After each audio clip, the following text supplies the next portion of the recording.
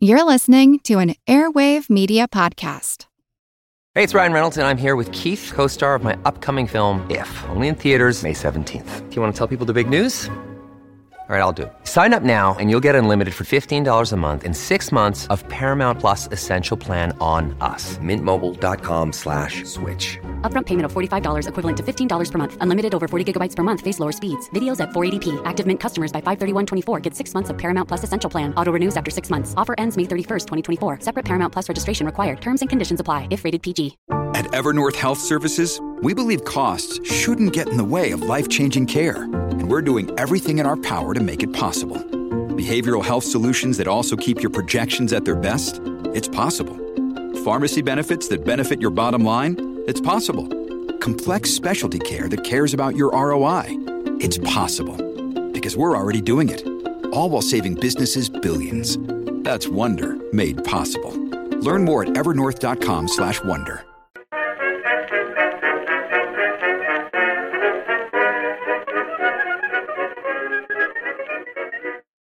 Hello everyone and welcome to History of the Second World War, Episode 91, The British Empire Part 6, The Approach of War.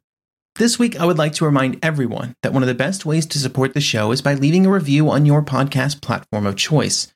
It's a great way to help more people find out about the podcast, and you would of course have my eternal gratitude. As the lead actor in the push for the appeasement policies of 1938, it is generally impossible to discuss British rearmament in the last 2 years before the war without including at least some level of evaluation of the period between the Munich Agreement and the start of the conflict. This is because British appeasement and rearmament efforts failed in one very obvious way. They failed to prevent the war. That is an easy place to start. The more complicated issue to discuss is whether or not the British were in a better position to go to war in September 1939 than they would have been in September 1938. The analysis of this question forces us to start looking not just at British efforts, but how they related to German rearmament efforts in the year before the war. On the British side of the equation, the spending on rearmament would continue to escalate at an incredible pace. During the period between 1933 and 1938, the annual defense spending by the British government roughly tripled, from £107 million to £383 million. But then during 1939, due to constantly expanding programs in the 9 months before the start of the war, the estimate jumped up to £730 million, doubling year over year. In the months before the start of the war, the government would be spending more than it had during much of the First World War. This put the entire country on as close to a war footing as possible without actually being at war. Today we will discuss some of these shifts over 1939, including government reactions to German actions in Eastern Europe. The second half of this episode, we will then attempt to answer the question of whether or not the idea that appeasement successfully bought time for the British military preparations has any truth in it. The period of time between when Chamberlain took over the office of Prime Minister and when Germany invaded what was left of Czechoslovakia in March 1939 was a period of constant discussion and compromise about British rearmament efforts and British foreign policy. Chamberlain had from the very beginning taken a keen interest and wanted to retain firm control of British foreign policy. There would be disagreements between Chamberlain and Anthony Eden, the Foreign Secretary, until he resigned in February 1938. The core disagreement that caused this resignation was the position that the British government should take towards Mussolini and his expansionist efforts in Africa. But this was just one of several different areas in which Chamberlain would seek to influence foreign policy, influence that culminated in the Munich Agreement. Throughout all of these moves, Chamberlain was attempting to maintain peace through the application of British political influence. But at the same time, there was growing support and increasing demand for the British government to add to that political influence by increasing the spending on the British military. The British military would frequently, during the mid-1930s, try to square the resources they had available with the growing commitments of those resources as other nations began large rearmament programs. This would prompt the military to ask for greater and greater budgets to try and match some of that foreign expansion. During 1937 and 1938, while the purse strings were loosened considerably, there were still tight restrictions placed on spending. The civilian leaders would also try to influence how this money was spent, and would funnel money one way or another based on the general feelings of where it would be best spent. The best example of this in practice was the Inskip report, which we discussed at the end of the last episode. But even the Inskip report would advocate for much larger rearmament budgets, with the goal of trying to make it clear to all possible enemies that Britain would not just stand by and would not be caught unprepared. During 1939, the rapid deterioration of relations in Europe would force whatever constraints that had been placed on spending to slowly be removed. Chamberlain and other British leaders never gave up trying to maintain peace, but with diplomatic resolution appearing to be more and more remote of a possibility, the only recourse was to gain continued peace through military might. This could come in one of two ways: the sheer weight of British military power being able to daunt any foes, or through the application of the concepts of collective security. Collective security had been a feature of British foreign policies since at least the end of the First World War, and during 1939, the ties that Britain would have to collective security arrangements would just be solidified, especially after the events of March 1939. Of all of the events that led from peace to war in 1939, few would be more impactful than the decision of Germany to occupy what was left of Czechoslovakia in March 1939.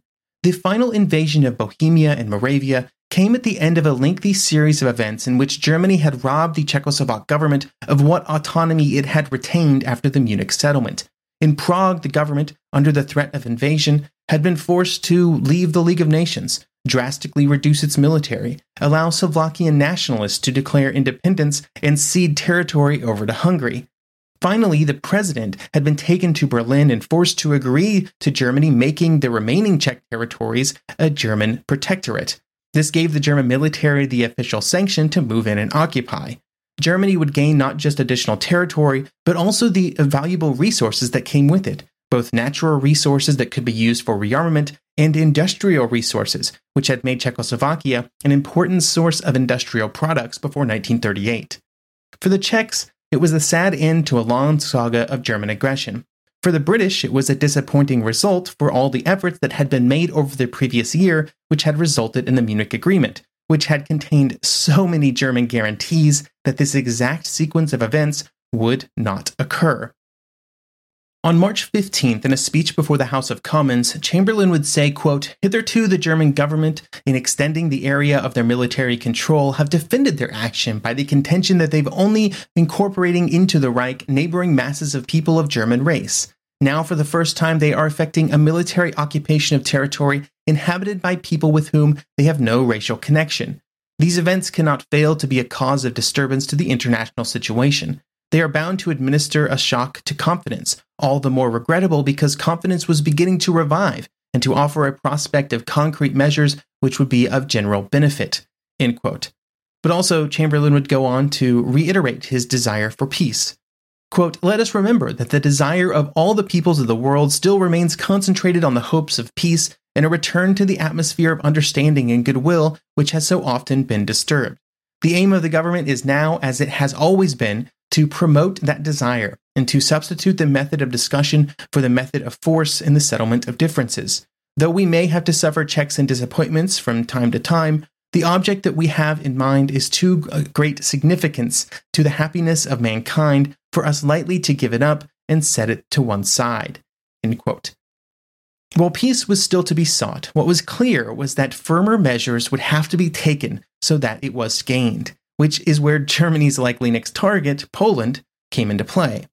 In the second half of March 1939, a few different things happened that would result in Britain's guarantee of Polish borders. The first was simply the German invasion of Czechoslovakia. The second was the growing belief among British political leaders that the public was more firmly in support of a stronger stance against Germany. And the third was a shift in the overall outlook of the British military.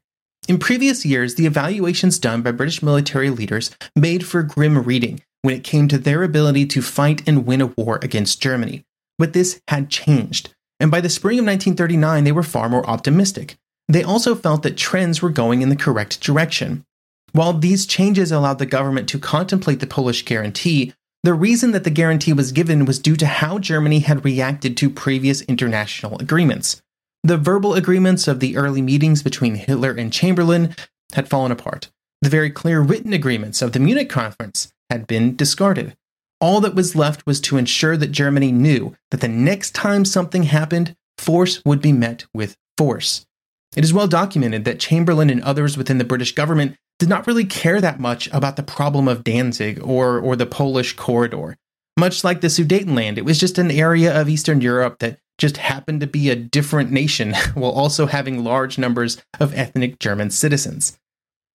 The corridor had been created after the First World War primarily as a way of providing the new Polish nation with access to the Baltic Sea.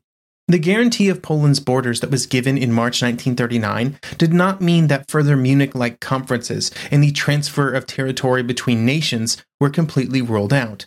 Further agreements could have been reached.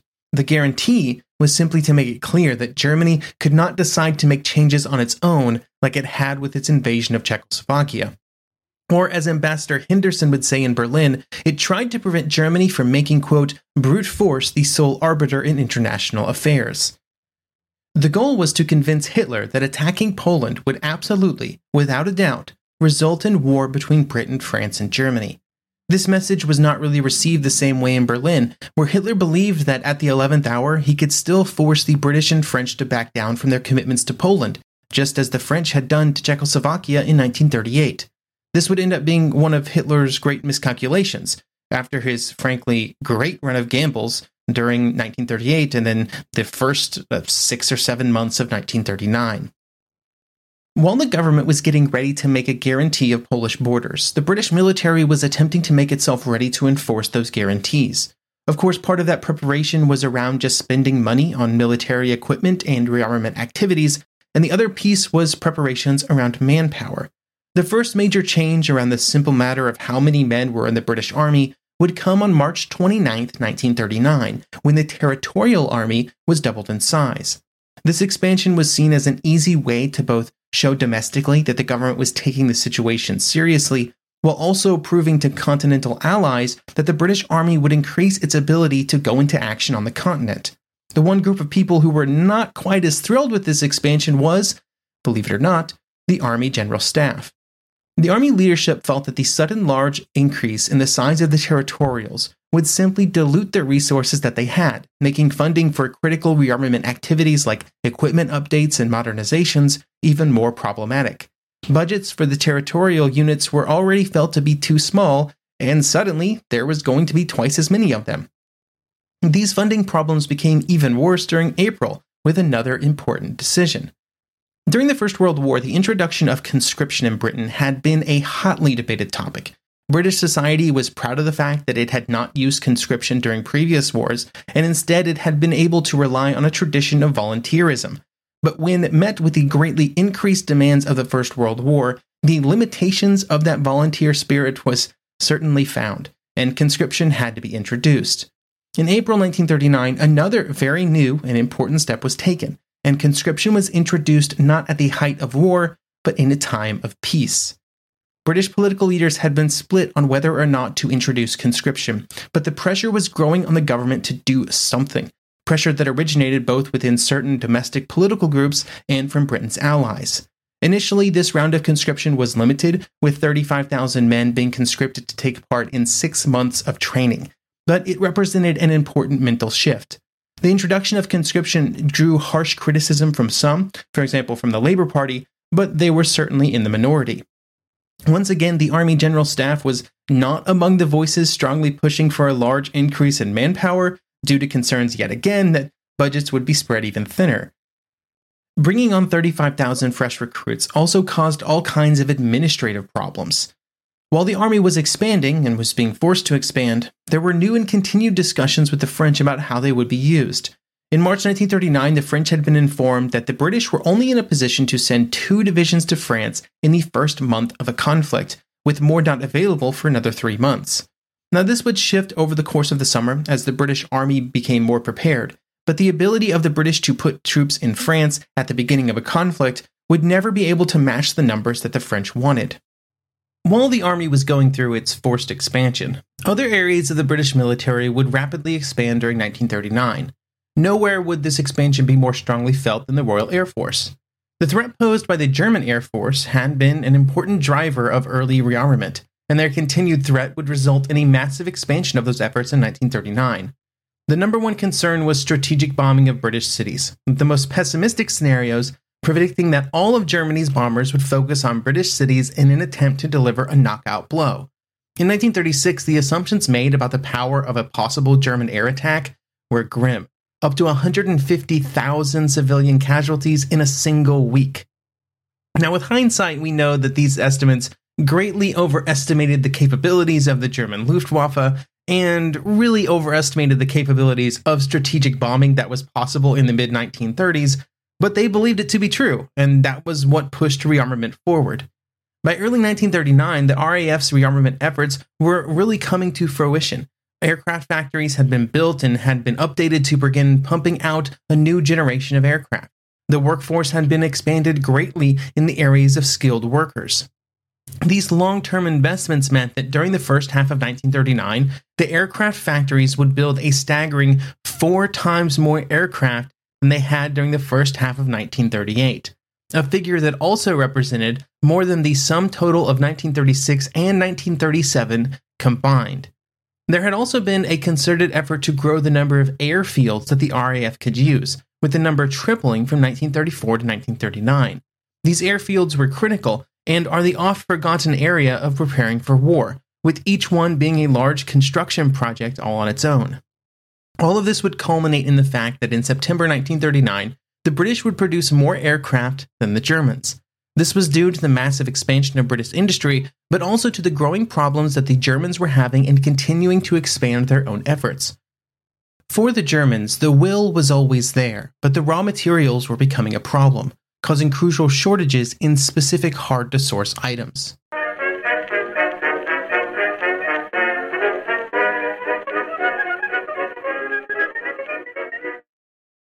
eBay Motors is here for the ride. Remember when you first saw the potential? And then through some elbow grease, fresh installs, and a whole lot of love, you transformed 100,000 miles and a body full of rust into a drive that's all your own? With over 122 million parts for your number one ride or die, you can make sure your ride stays running smoothly. Brake kits, LED headlights, exhaust kits, turbochargers, bumpers, whatever your baby needs, eBay Motors has it. And with eBay Guaranteed Fit, it's guaranteed to fit your ride the first time, every time, or your money back. Plus, at these prices, you're burning rubber, not cash. Keep your ride or die alive at ebaymotors.com. Eligible items only. Exclusions apply.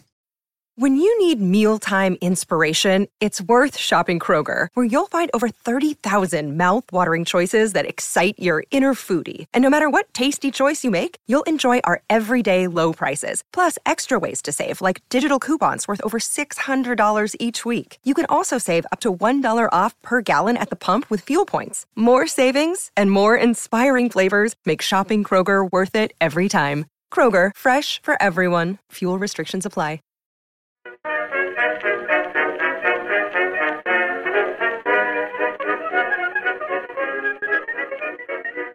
So that brings us to the question of how we view British rearmament efforts before the war and how appeasement affected those efforts, particularly the delay in the start of the war that was maybe made possible by the Munich Agreement.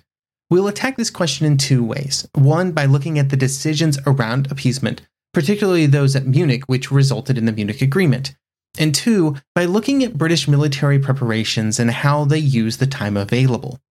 When looking at the decisions around appeasement, there were 2 inputs into the thought process that led to Munich. The first was a genuine desire to maintain peace. This continued desire for peace was a very popular policy in Britain during the 1930s, and Chamberlain shared those views. The second was the general evaluation of the military situation in both Britain and France leading up to September 1938. Both the British and French military intelligence staffs greatly overestimated German military strength during 1938. For British interests, the most important overestimation was in the strength of the Luftwaffe, which they believed could and would open the war with a devastating bombardment of British cities. This fear, and just a general misreading of German military preparations in 1938, would cause British military leaders to be incredibly pessimistic about what would happen should a war start. Chamberlain was advised clearly and unambiguously that the Western democracies were not prepared for war and that it must be avoided. Could he have pushed back against this? Sure. He was the leader of Britain, and he had very solid backing within the government. But he didn't. partially because it reaffirmed what he already thought was the right course of action in his search for peace. I also can't help but think of what this episode would be like if the advice of the British military had been ignored by Chamberlain in this moment, and war had been started and went against the British, maybe even went precisely how it would go a year later. I would probably be talking to you now about how that idiot Chamberlain, who listened not to the advice of those around him, those experts in their fields, had led Britain to disaster. But seriously, I think Chamberlain gets blamed for appeasement and its eventual failure as if he was the lone advocate for the policy, which was absolutely not the case. We also know today that the apogee of appeasement at Munich would delay the start of the war by only a year, and for that we judge it harshly. But what if it had been 5 years, 10 years? How would that have changed things? It probably would have changed it a lot. We do know that at the point of defeat in April 1945, Hitler wished the war had started earlier, when it was possible that the German military was better prepared. But it's kind of hard to read too much into that evaluation. Hitler is not necessarily known for his great judgment by April 1945. In the year that was gained, the British military greatly increased its preparations for war. The Royal Navy progressed its building programs towards a greatly increased fleet, the Royal Air Force continued to build up its forces, and the Army expanded first via the territorials, and then they absorbed large numbers of conscripts. But given the events after 1939, there is some cause to question these efforts. Were they pushing in the correct direction? And the answer for that, as always, is complicated. Military innovation is not a straight line. It's a wandering path that has no set end, and no way to judge if the current path is the correct one. When trying to judge the decisions made around military innovations, this is crucial to keep in mind. Even among thought leaders, there were never any certainties, just assumptions and guesses. I like the example of Liddell Hart, who had been a worldwide thought leader around armored warfare during the first 15 years of the interwar period. Hart's views on the future of armored warfare were widely read, including by many other military officers in other nations. But during the last half of the 1930s, he tempered his arguments and cautioned against placing too much faith in the armored breakthrough. This shift was due to his growing belief that defenses were becoming stronger, and through the use of anti-tank guns and other new technologies, the impact of armor would be reduced. He also feared that he was looking back at the First World War and perhaps drawing the wrong lessons, which was completely possible. One of the favorite talking points of people who enjoy history is about mistakes that are made, and often in the realm of military innovation, it comes down to trying to apply the wrong lessons from the past to the future, the old adage of fighting the last war. Hart was concerned that he was thinking too optimistically about how the new armored mobility could be used, and not properly considering its weaknesses or how it altered the balance of forces. There are almost more incidents of this type of mistake being made than the opposite, this idea of not properly equating for what changes in technology do to a battlefield. For example, and quite famously, the French army before the First World War completely misread the impact that increases in firepower before 1914 would have on the next war. Machine guns and rapid-firing artillery and long-range infantry weapons were all innovations that really flourished between 1870 or 1871 when the Franco-Prussian War ended and 1914 when the First World War began. The French completely misjudged what those weapons would do. And this belief, when coupled with the belief that an offensive spirit was essential to military planning, caused the catastrophic defeat that the French would suffer in the early weeks of the First World War. It was a complete disaster, the Battle of the Frontiers, and it would impact generations of French military thinkers. And it's just one of many examples that could be referenced in the 1930s to show that one incorrect assumption could result in disaster. Which military assumptions were incorrect in 1939? We could probably make a perfect rundown in this episode, but at the time it was impossible to tell into which category each of the assumptions fell. It's easy to say now that armored breakthroughs and armored divisions and armored spearheads were the way of the future. But in 1938 and 1939, it was impossible to know whether or not they were just going to run up against the Maginot Line and go no further. I guess at some point I should stop ending every paragraph with further questions and get around to answering the question about the effects of that 1-year delay in the start of the war. which is a question based on the idea that Hitler would have ordered the invasion of Czechoslovakia even if it clearly meant war with other European nations. The easy answer would be that yes, Britain and France were better prepared for war in autumn 1939 than they were in autumn 1938. They had used the intervening year to invest a colossal amount of money into their preparations and allowed them to make some sort of long-term efforts pay off, things that had started in the mid-1930s like factories or skilled worker expansions or new generations of military technology. Germany also had that year to increase its own rearmament efforts, but from a percentage perspective, Britain and France expanded much more than did Germany. But even with this being taken into account, I think from a military perspective, and this is totally my opinion, I want to be clear on that, it would have been better to go to war with Germany in September 1938. Most of that evaluation is based on the size, strength, and morale of the Czechoslovak army, which had a reasonable chance of at least some success against the German invasion based on what they were capable of at the time. This would have had a variety of other follow-on effects around how the war might have developed, but I will end sort of my counterfactual there. But here is the problem. Regardless of what was better from an analysis fueled by hindsight, which that previous evaluation certainly is, at the time, based on the information present in London and Paris, I find it difficult to say that they made the incorrect decision. Was bargaining away another piece of another nation a callous and cold-hearted thing to do? Absolutely. Was it also the time-honored tradition of the European great powers to use other nations' territories as a bargaining chip in political agreements? Absolutely. Or, for one final time, I'll quote from Britain at Bay by Alan Allport, quote, "Appeasement, when stripped of all the lazy, pejorative connotations of the last 70 years, was and remains simply a traditional method, employed by every state in history at some time or another, of trying to deal with a dangerous and unpredictable rival in circumstances in which going to war appeared to be either impossible or highly undesirable." End quote. At the end of the day, the policy of appeasement was a guess, a gamble, which had, in the minds of Chamberlain and other appeasement supporters, two possible outcomes. Peace might be preserved for a lengthy period of time, saving the world and the British Empire from another devastating war which it might not survive. Or war might throw its ghastly shadow over Europe once again. But if it did, they were making the assumption that things would never look as dire as they did in September 1938, because they were planning on these massive military expansions, and the belief was that economically, Britain and France combined could produce more military might and muscle than the Germans. Now, of course, all of this is further complicated, as if we needed more complications, by how incredibly poorly the opening 18 months of the war would go for Britain and France. But the challenges of those months were probably unavoidable, and would have occurred regardless of when the war started. I guess my final conclusion is that there's a reason this topic is constantly discussed. There are more than enough variables to make analysis difficult, and it will always rely on how you evaluate events that never happened, and that makes things impossible.